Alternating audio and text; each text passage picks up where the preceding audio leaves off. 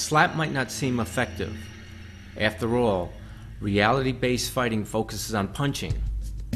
But internal kung fu like Bagua, Tai Chi, and Tan Dazzling Hands teach the palm slap is deadly.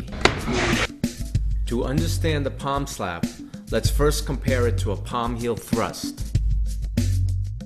The palm thrust is delivered like a straight punch. Now let's look at the palm slap.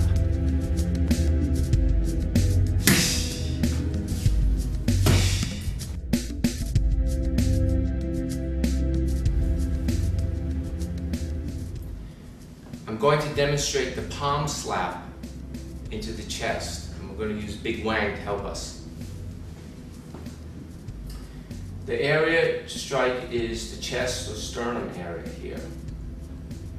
So the movement comes open and down, up, down, up, down. So you have this action. Again, I'm not trying to use a lot of power, I'm just trying to show you the dynamics of the palm slap.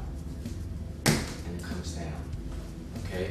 Now, the angle of entry is very important.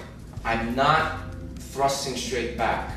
This is going to push the opponent back and dissipate the force. I'm coming down at a 45-degree angle so the body doesn't get pushed back and all the force stays inside the body.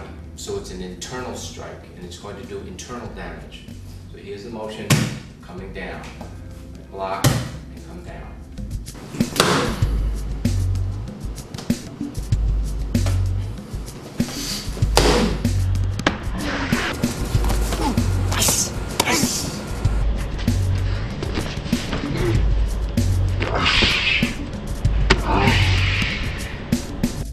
Let's review.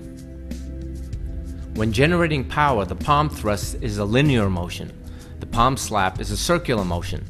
For force of impact, the thrust drives backwards and the slap penetrates internally. Make the slap natural through practice and study.